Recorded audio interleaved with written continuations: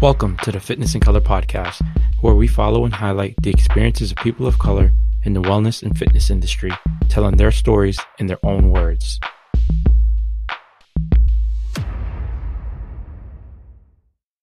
First off, my brother is a Harvard graduate, and you guys love to wear your Harvard shirts, yo. I know, I'm repping. Y'all stay repping. Always.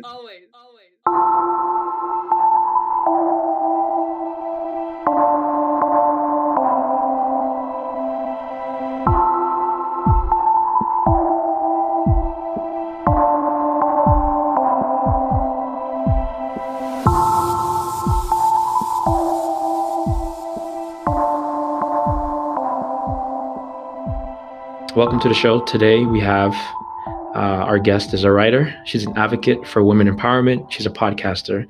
She's an athlete, first team All-Ivy indoor selection, 3-time All-Ivy outdoor selection. She won both the 100-meter outdoor and the 60-meter indoor races at the Ivy League Championships in 2019, respectively. You seem to rise to the occasion.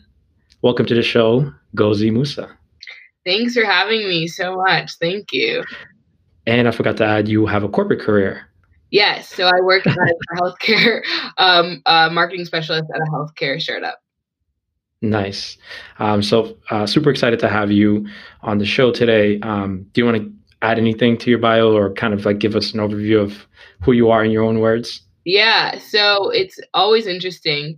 Everyone pronounces my name as Ngozi, but it's pronounced, but I pronounce it as Ghazi, and I changed it when I was a little younger. But I'm a marketing specialist at a healthcare startup, was an Ivy League champion and captain of the women's track and field team, and just living life, doing both. Let's go. And you graduated in 2019, right? From Harvard? Yes. So you're a sprinter. I'm a sprinter. I don't like to always insert myself, but I tend to do. But I'm a sprinter. I have a sprinting background: 100, 200, 4x1, 4x4. But the best races. Those were the best. Those are the heydays. I mean, I haven't sprinted competitively since high school. Wow. I got into sprinting junior and senior year, and then I broke all the records my senior year. And so I didn't run in college, but I missed the feeling of towing the line on the blocks. Ready, set, and then it's just like out of the blocks as quick as you can, and just tunnel vision. Go. Tunnel vision. Don't even know what happened in 11 seconds. You're just gone. Silence. Yeah. Silence. So cool. So I wanted to I want to get started kind of at the beginning. We're going to go chronologically through your experiences as a woman of color in sport and fitness, growing up, and then going into your professional life and kind of what you're doing as an entrepreneur, and all the inspiring stuff that I found on you. So tell me about kind of your childhood and who you were growing up. So I grew up actually in the Midwest, and grew up playing soccer. So I played club soccer for 8 years, played ECNL, which is the Elite Clubs National League, and grew up in all white spaces my entire life. Went to an all-girls Catholic school for high school, went to a predominantly white grade school, Christian school, and kind of grew up in spaces that looked a lot like that, and grew up playing sports. My mom was a high jumper in college. My dad was a soccer player. So sports was a big part of how we grew up, and we're always out and about, always at soccer tournaments, always traveling across the country. So that was a lot of my childhood, just school and sports. Do you have any siblings? Yeah, I am the youngest of 2 older brothers. So we all played soccer, and I was the only one that played soccer all the way up through, 14? My brothers, they were over it. They started doing other sports. I see it as it's always the younger of the siblings that either become great, Michael Jordan, or even who's the tennis champ right now? Naomi Osaka. She's the younger sister. Yeah. Does she have 2 older Serena? I'm sorry? Does she have 2 older brothers? No, she has 1 older sister. Oh, got it. I don't know Venus is older than Serena, right? I think. I always think Serena was older than Venus, but it might be the other way. Well, for the purpose of this conversation, Serena's younger.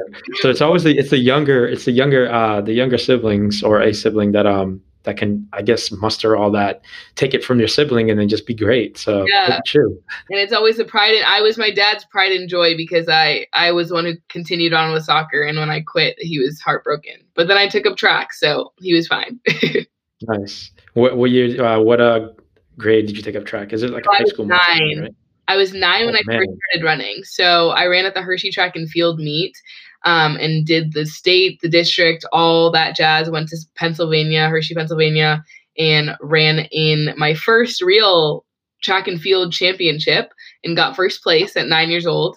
And that Wow. was like, this is it. We're running track. We're quick. We have that gun. We have that speed. I love it. That's dope. Yeah, I wish I got into. Oh man, I just miss sports. Yeah. I feel like an old man talking about like, oh, back in my day. But like, I had such a short window. I only played like competitive sports in high school, so the 4 years before that, I was running in the streets in the inner city. Just picked up skills here and there, but Yeah. uh, I miss it. Cool. So you picked up track pretty early. So you played through high school. Yeah. I'm guessing you were pretty good at all the schools you went to. Well, it's funny. So I played tennis my freshman year, and I played basketball my freshman year. I actually played with Enrique Gumbawale. Oh wow. I played soccer with her and then played with her for a little bit in our high school team sophomore year, but then I quit basketball and was done with that and just focused solely on track. And when I moved halfway through high school to Seattle, that's when I was like, okay, guys, you need to pick a sport junior year and stick with it, because I was getting offers when I was younger for soccer, and I didn't continue that on and knew that track was something I wanted to do in college. So I really dialed in and was like, okay, we're going full force with track and getting specific training with that. Awesome. And then so you ended up at Harvard, so you've had to also been excellent at academics. Well, it wasn't always sunshine and daisies and roses with that. It actually took me a while to get green lighted on my ACT score.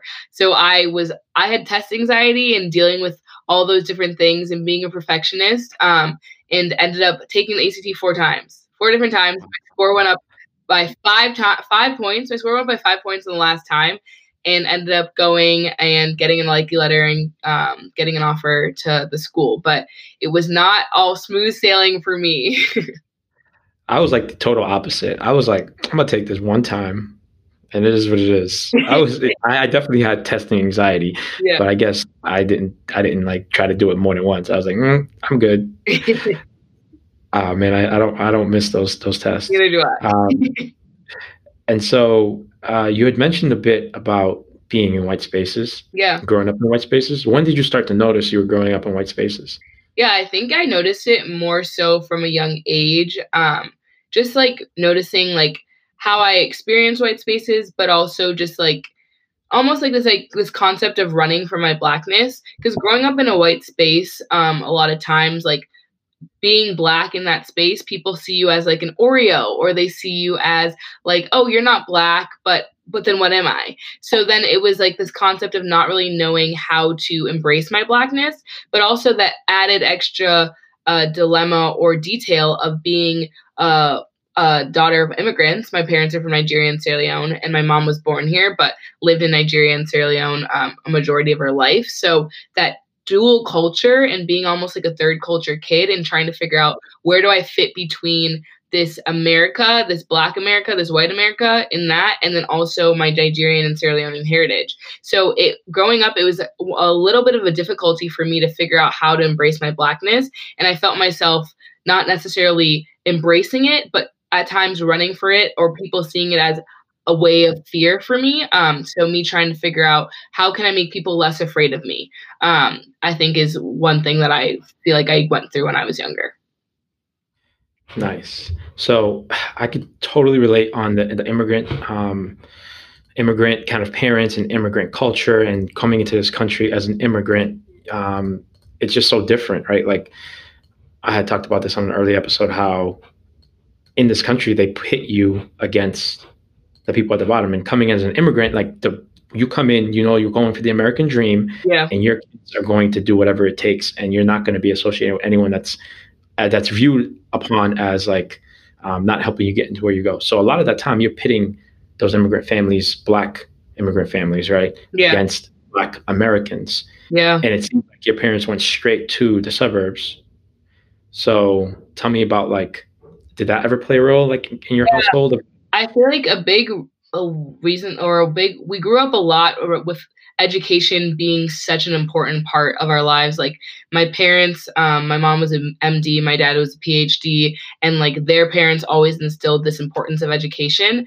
And so I feel like the reason my parents kind of picked where we're going to live, picked how they educated us was because of education and where the best education was, knowing that education gives opportunity. And so that was a big part of my life. And a big reason why I grew up where I grew up is education basis and reason why, just to have a better education and be able to be educated in the best way possible, I think was my parents' main goal. And then a lot of it was probably like, keep your head down and keep moving, right? Yeah. Head down. Man, yeah, I hear that. So I had read somewhere that you didn't start embracing your blackness until you were 20, Yeah. which puts you in college. So what happened there that kind of brought that to the forefront for you? Yeah. So it was in 2017 when Unite the Right rally happened. It was kind of one of those awakening moments for me because I feel like my blackness was something that I really struggled with in high school, especially going to a predominantly white school. I always felt like one, I was not black enough to be black or to be called black, but I wasn't white enough because I wasn't white. So I lied in this intersection of not really knowing who I was and what that looked like. And then in 2017, when everything happened there, 2017, 2018, I really had to take a step back and realize like you can't escape racism. You can't escape like racism by capitalism, by education, by like elitism. Like what if you're black in America, no matter your race, no matter your ethnicity, no matter your nationality, no matter your connection to your ancestral history, you're still black. And that moment for me was realizing like, why am I running from this? I need to embrace this and I need to use this as a system and way just to show the diversity of Black identity. And I think that's one thing that has been something that I learned even as a 20-year-old, like understanding that my Black identity, it may be different than someone else's, but that doesn't negate my Black identity. It's still a Black identity and I can embrace that Black identity. I shouldn't be ashamed of that or not feel like I have my own Black identity or story to tell. Like no two identities are the same, but embracing that and embracing who I am and embracing my story can help other people who might have a similar experience be able to connect. Nice. Yeah, I totally agree that Black, although I will say that growing up in the inner city and growing up kind of like in the 90s and early 2000s, I mean, we were mean as kids.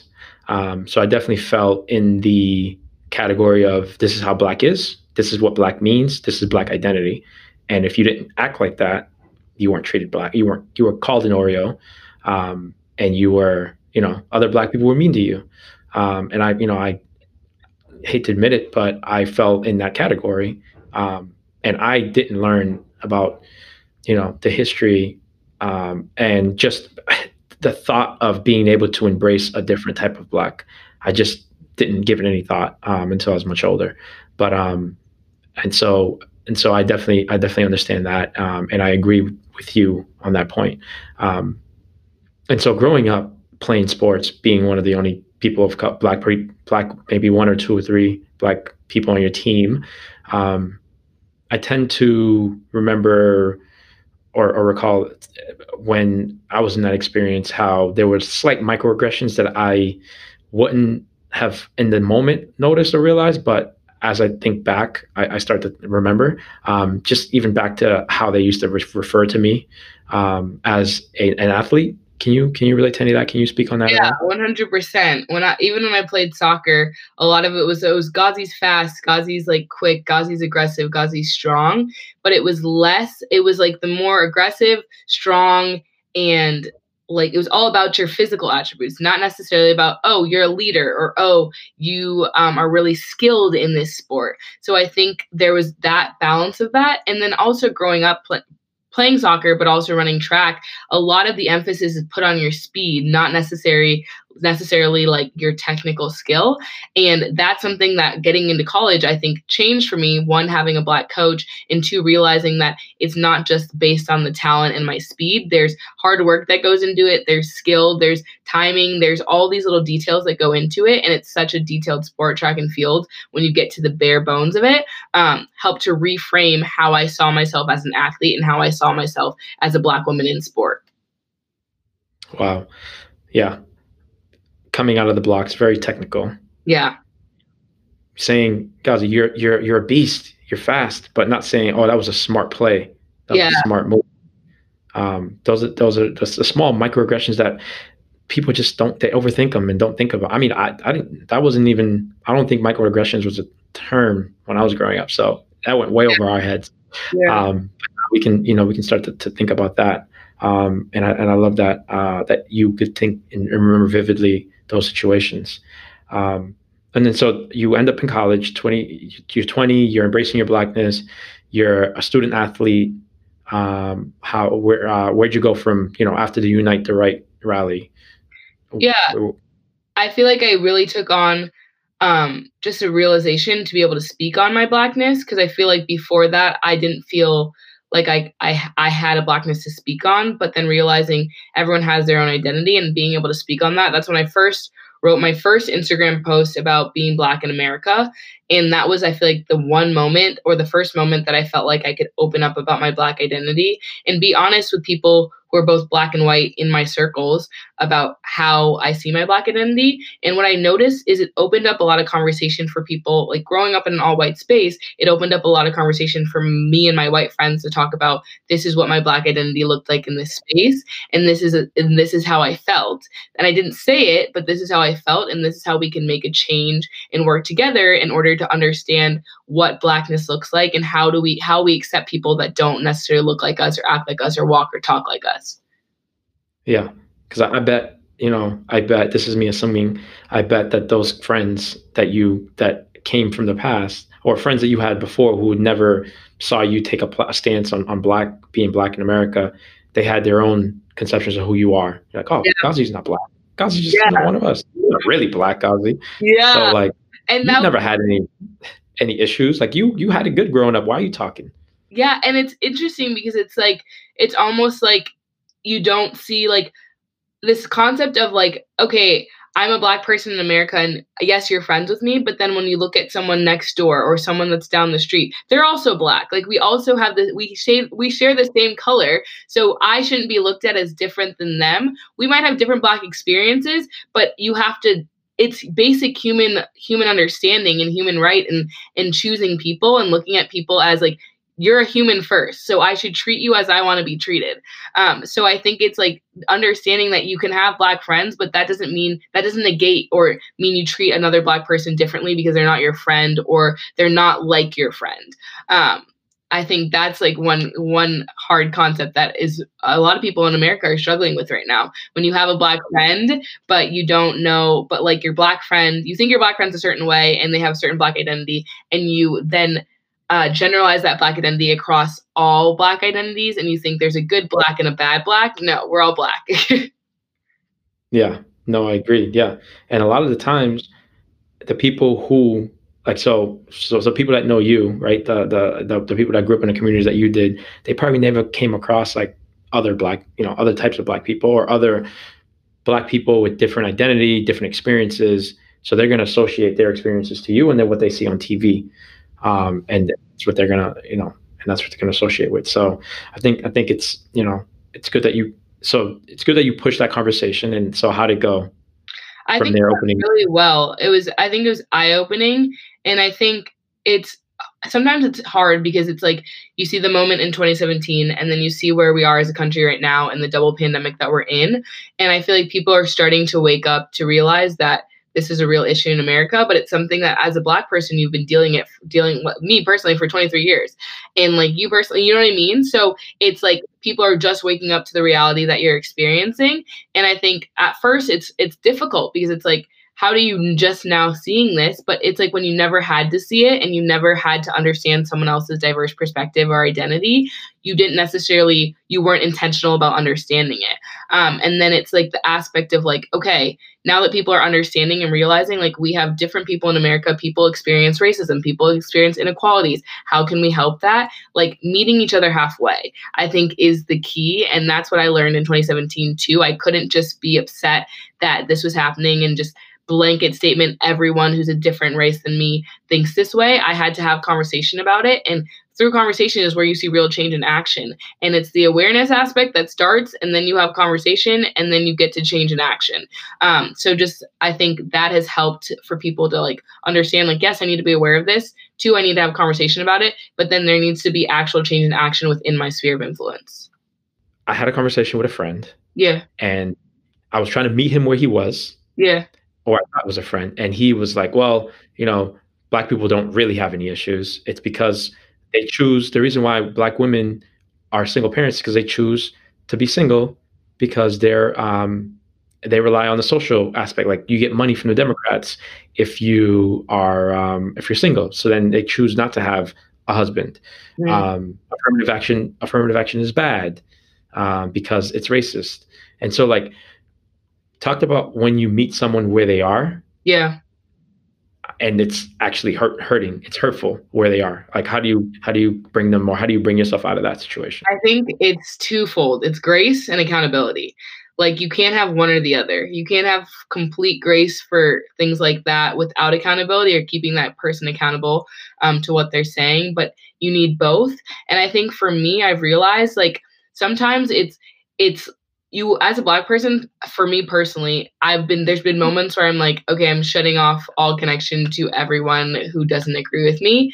But at the same time, we need civil discourse and we need to discuss these things and need people to understand from the basis that like what they're saying is hurtful towards us. One, two, to talk about it, to talk through it in a way to get that resolution. But sometimes that resolution never comes. And I think that's like the hard aspect of it. When you sit with someone and you're talking about what you personally gone through and they don't understand it, it's almost like you're trying to reason with someone who doesn't want to reason.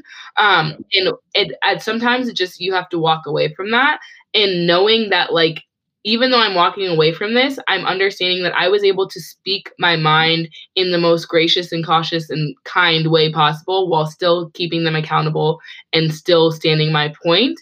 But then hoping that like they'll see it a different way sometime. Like I think it's hard because it's like you can't change people's minds if their minds and their hearts are a certain way. Like it has to be them choosing to actively and intentionally change their hearts and minds. And we can only share our experiences and what we've gone through in order for them to hear that and in hopes that they'll have a change of heart and a change of mind. But that's where it starts. If you're going into a conversation and someone already has an intention for you to be wrong, an intention on what they think in their heart and their mind, there's no way you're going to change their opinion or there's no way they're going to see your perspective. But if we can all approach conversations with an open heart and open mind and approach conversations with like, we recognize a new perspective and we're able to grow from there, like receiving information and then learning how to like process that information and learning how to not just listen to listen, or not just listen to speak, but listen to listen, I think is super important, especially with everything that's going on in the country and people with differing opinions and having such a polarized conception of what this movement, what life looks like, what COVID-19 even looks like, just learning how to listen to listen. Yeah. Well, that's tough, but like you said, with grace, you have to meet people and be graceful about it. Okay, so talk about kind of you're an advocate for women empowerment, and you have your own platform called Aesthetics and Athletics. Yep. To inspire the athlete in every woman. Tell me about that. Yeah, so it started. I ended up going into the real world. Had a job at a beauty conglomerate or beauty company in New York, and I realized a lot of it was I almost lost this part of my identity. People would ask me like, "Hey, what do you like to do? Like, what are your hobbies?" And I was like, "Well, I ran track and field for 13 years, so that part of my life is over. What do I like to do? Who am I? Like, what are my hobbies? How do I define myself?" And you almost kind of have this identity crisis after athletics where you're like, "Okay, great. How do I like? What do I like to do as a movement? What do I like all these things?" And I realized that I wasn't the only one going through that. I had almost this identity crisis and realized there's a lot of people that actually experience this aspect of losing that aspect of sport and trying to find it in different ways, and ended up not working out for a full like 6 months, which was never like me. I'd worked out for 13 years high intensity, and just got super depressed and anxious and like not unsure about who I was and my value, and ended up coming home, ended up asking myself a question with my therapist of like, who do I want to be and what does success look like to me? And arrived at this idea that like, also, how do I want to add value to the world and to who do I want to add value to, which is so important. And arrived at this idea that one, went to an all girls school for 4 years. I love women. I love empowering women, especially because I feel like so many things are against us at the intersection, especially as a Black woman at the intersections that we lie in. Like, we need more empowerment there. And then also, I love athletics. I've been an athlete my entire life. And just because I'm no longer a college athlete doesn't mean that I can't express my athletic ability in different ways. And my athlete identity transforms and doesn't just end. So that's kind of my reasoning and where I started with aesthetics and athletics. And I had actually thought of the idea in 2018, but fear got the best of me in the sense I was like, well, I don't know if I can do it, or if I'm too young, or all these things, all these like limiting beliefs about myself. And then I was just like, you know what? We're doing it. We're doing it and we're going. And your first podcast is always going to suck, but you have a second one. Your first anything is always going to be not as great as you want it to be, but that's why you practice. So it was just a whole process to get where we are today. But so glad I started it, and it's been able to inspire and empower so many women and so many girls. So it's been great.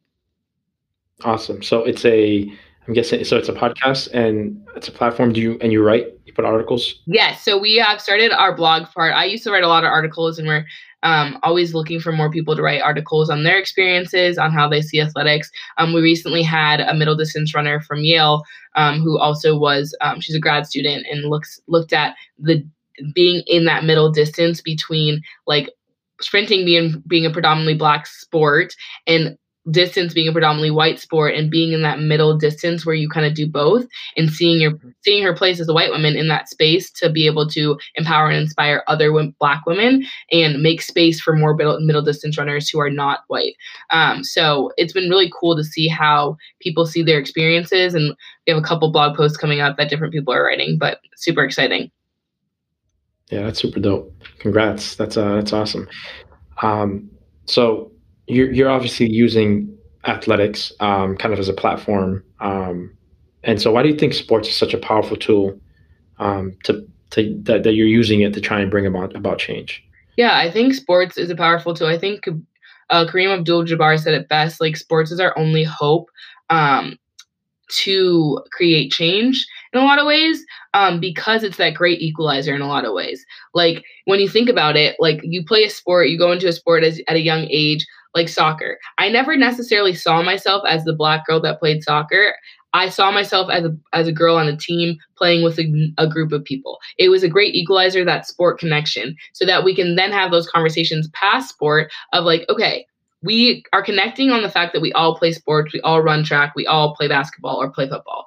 But there's a difference between us. I'm white, you're Black. How can we engage in a conversation, understanding that there are similarities, but also embracing those differences? And I think that's where sport comes in best. It allows people to see like, hey, we can all be on the same team and understand each other from the sport perspective, but we can still also be on the same team and have different identities and still understand each other. Like, it's a similar concept. We just have to embrace that, both sides to it, like embracing that difference and also using that difference in order to make us stronger, in order to understand different perspectives too. So I think sports is that middle ground that allows people to see like we can come together and play a sport, but we also can come together on issues that affect us differently and try to gain understanding of each other.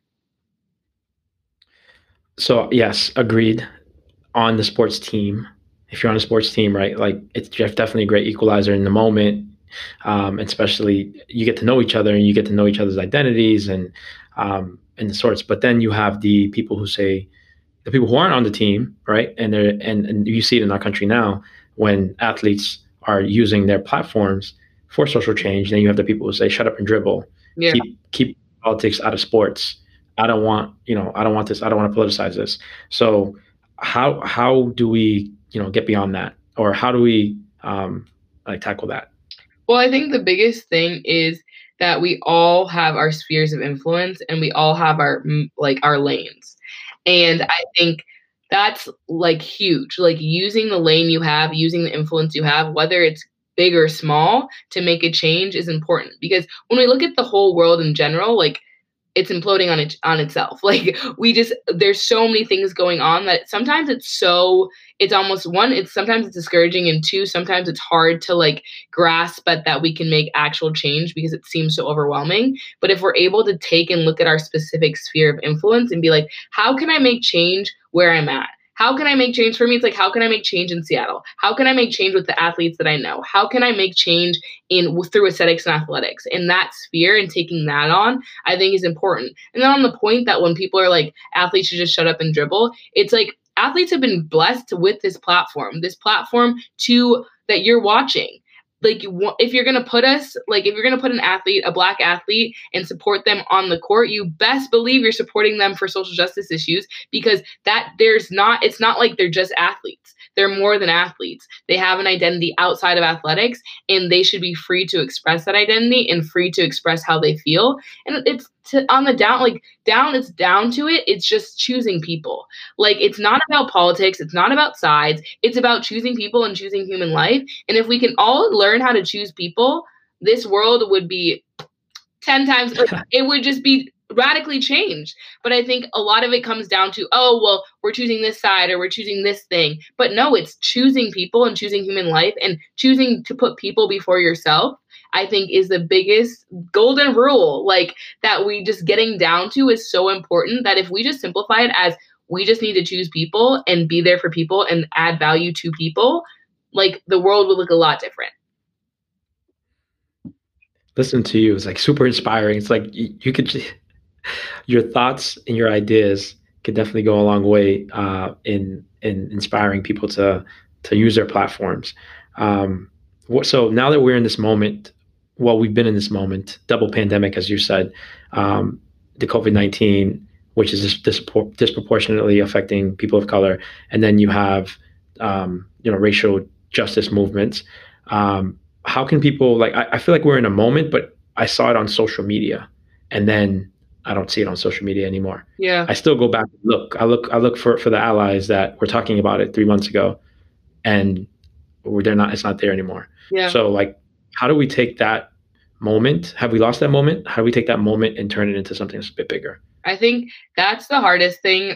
Even I struggled with, of like, how do we not just make this a social media moment? How do we make this a movement? And this has been a movement. Like, this is almost like, a lot of times I look at it as like, this is a second awakening of the civil rights movement. Like, the civil rights movement didn't stop and end with Dr. King. It was just beginning, and we have a long way to still go. And I think it's learning how to diversify our movement. So, like, social movements, we all know that social media, that's a trend. Like, it's a trend to support Black Lives Matter on social media, like, was a trend. But the thing is, there's more to that trend. Like, it's like, outside of just doing that, how are you diversifying your internal circle? How are you making movements, whether it means making movements mentally, like understanding mentally and emotionally, like, I need to change my movement and have conversations with people in order to talk about what's going on in the country and how we can make movements in our sphere of influence. Maybe it's spiritual. Like, for me, I had to take 5 weeks, basically 5 weeks off aesthetics and athletics and off of Instagram, because for me, spiritually and emotionally, it was tough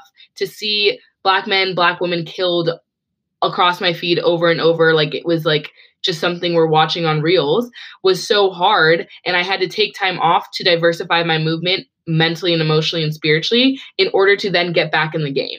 Like, I think for a lot of, it's twofold. For a lot of Black people, it's like, it's tiring. It's hard to like sit there and have conversations and not necessarily feel like anything is good is coming of it. And you're just like, oh, like like you're on like a turn wheel of like trying to figure out like saying things over and over again. And it's learning how to diversify the movement in that and decide and figuring out, okay, when do I need to break? Like when do I need to like bench myself? And like sit there and be like, okay, I'm benching myself for spiritual, mental, emotional growth and figuring out how to diversify my movement in that and then getting back in the game. And the game doesn't always look like on social media. It can look like having those conversations with that person right next door, having that conversation with your colleague, having a conversation with your teammate and getting to the root of it. Because if you can have that one conversation with, let's say, a white teammate, or a white person can have a conversation with a white person, and then they have a conversation with their parents, and their parents have a conversation with someone else's parents. Like that's where it starts. It all starts at the conversation, and the conversation to change in action, I think is important. But yeah, it's definitely hard to see it on social media and it be a trend and then see like no one talking about it or no one like posting about it or people just sharing about it and not committing to that change. It's keeping people accountable to commit to that change. So that means us all learning how to diversify our movement outside of social media in order to commit to that change. So, guys, are you calling people out? I mean, I'm calling myself out too. Like one of the biggest things was even in college, after college, I said, there's a gate at Harvard that says, enter to grow in wisdom, depart to better serve thy kind in thy country. I had asked myself, I said, how am I serving my Black kind?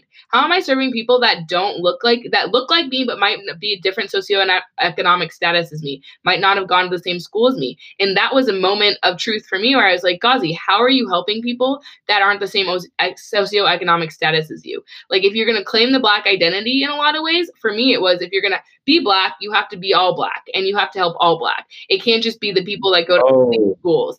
And I think a lot of even personally me, it's like you run from when you go to an Ivy League school, sometimes it's like you're running from that concept of what Black looks like in order to beat it by elitism, by capitalism, by all these things, but it can't be beat. Like look at Christian, what's his name? It was Karen in the park with Christian. The bird watcher. Yes. He went to Harvard. But what I'm saying is you can't escape Blackness. Like Christian Cooper. Yes, Christian Cooper. Yes. Amy Cooper and Christian Cooper. Look at that. Like you can't escape it. And it's like no matter your degree, no matter your education, no matter what, like you're still Black in America. And how are you going to help bring up people that might not have had the same opportunity as you? Yeah. No, that's powerful. It's interesting to listen to you because, especially in taking a break and kind of like taking time for yourself. I between 2014 when Michael Brown was killed and 2016 when Trump was elected, I would get in all these conversations and arguments on Facebook, and I would constantly be at rallies, and I would just 100% all in all the time. And then after the 2016 election, I was just so tired that I literally did not engage, follow, think about anything that happened after that. I just was just silent, quiet, go about my business, focus on other things. Even when this year, when the killing started, so with Ahmaud Arbery, that one, I'm a runner, so that one touched me. Yeah, same. But I didn't go watch the video and like do a bunch of outrage. And then George Floyd happened, or Amy Cooper, and that happened. That actually had me very upset. A little bit, it had me very upset. But then when George Floyd happened, I honestly didn't watch the video or get into it until when I saw everyone else waking up, because I just could not put myself in where I'm going to watch that, be angry about it, and just like let it go back to being normal again. It took me a while, where then I started seeing it coming up in meetings for work, and so I was like, okay, so this is the time. All right, now I'm back in, and now I'm obviously back in 100%. But it's so important to take time for yourself. And getting back in the game is not the same. Like everyone plays a role. Yeah, and everyone's role looks different. Like we're all part of the change, and we don't all have the same roles. Like some of it is through art. Like there's a lot of people Black graphic designers that have been designing things and posting on social media that have been shared by millions of people. And like we all have different roles in it, and we all can use our strengths to help move forward the movement. And I think even for me, it was the hardest thing of it's like almost you go through a pattern of like watching this horrific event happen, and then you have to feel it and then trying to go back to normal or trying to move on with your life. It's like sometimes in a lot of ways, you kind of sometimes become numb to it, but it's learning. I've had to learn how to not become numb to it, because when we become numb to it, then we can't see the change of it, and we can't enact that change and actually have action, because that's what happens. Like sometimes people become so numb to it that it's like, oh, it's just another Black man or woman killed. No, like today it could be someone, tomorrow it could be my brother. So it was like one of those moments where I'm like, this is something that we can't just start and stop. It needs to be a continuous change and continuous action in different ways in order to make that real change in action. Absolutely. And I definitely fall in the category of becoming numb to it. Um, I grew up in the inner city, shootings on my block, on my street. A lot of people I know have died, family, friends. And so I became numb to that type of violence at a very young age, and just normalizing death. And then, and then the killings by police obviously started to normalize that as well, and becoming numb to it. But I'm glad that we're all starting to wake up a bit, and you got to hold yourself accountable. Like you said, like, am I doing my part? And so it's very powerful. Awesome. Tell me about the No More Names campaign. Yeah, so Chris Eggy started that, and I work a little bit with him on that, of just like trying to understand, like, we don't want any more names, and we don't want any more people, and any more Black, African American Black men and women being killed. And so they're doing a lot of work on the college athlete aspect to get support there and figure out how can college athletes especially use their platforms and voices in order to create real change.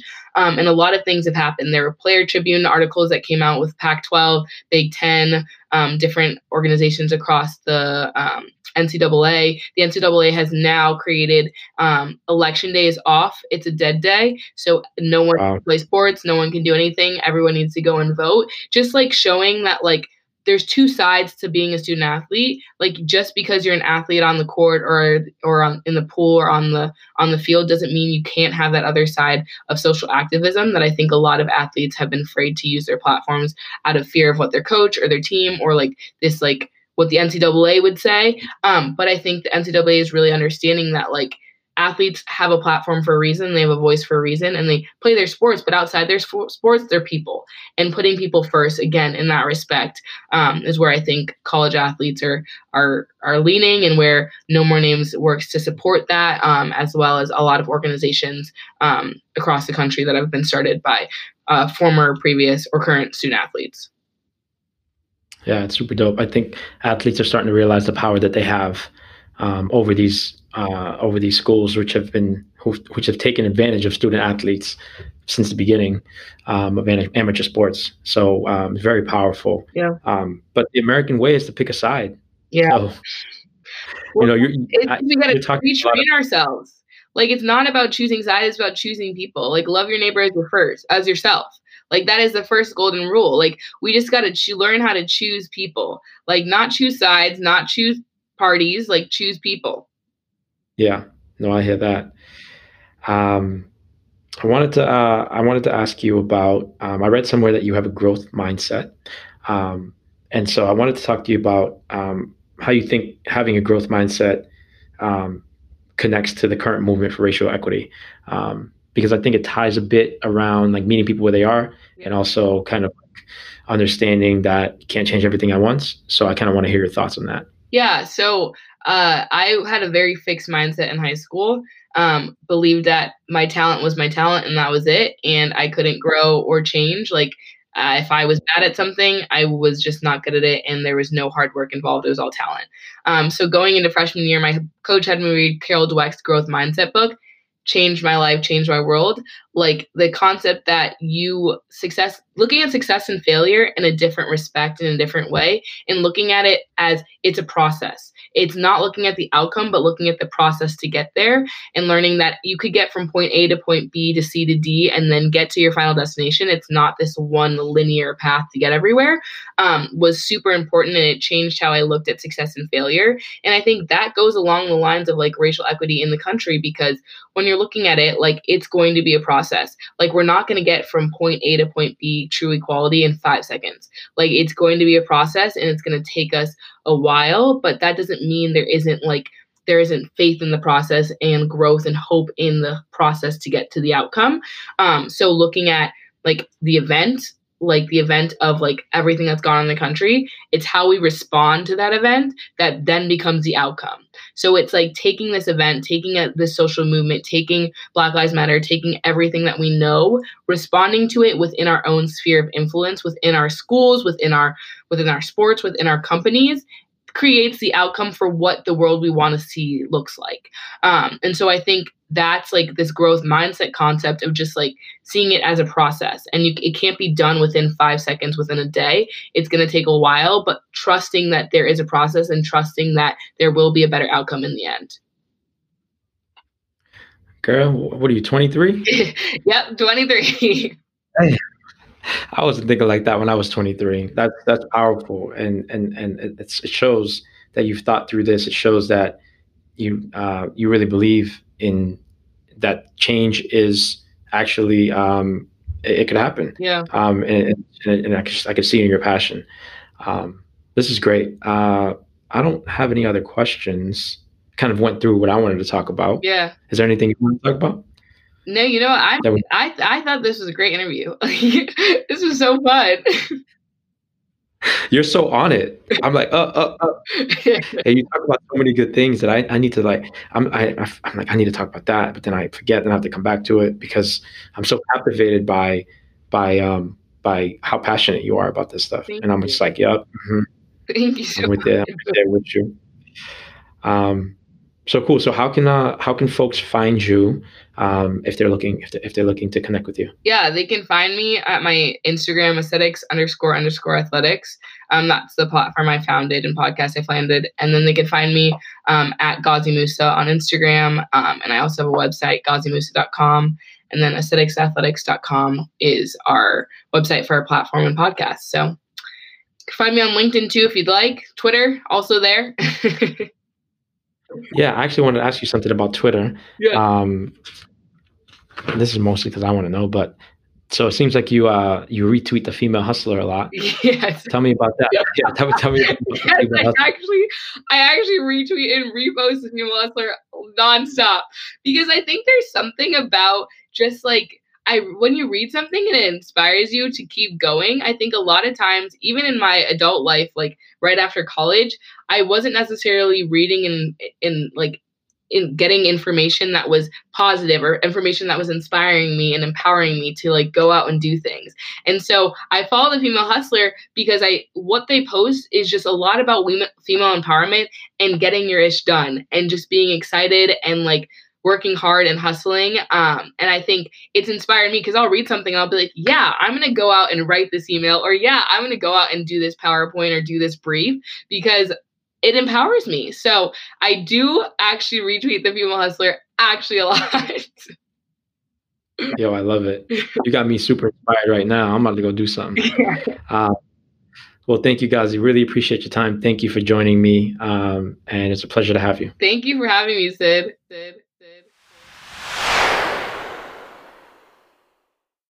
If you enjoyed today's podcast, please leave us a quick review. This helps us get noticed by other podcast listeners like yourself. And if you know anyone that would benefit from this episode, then please share it with them. That wraps up today's show. Thank you, and I'll see you on the next episode.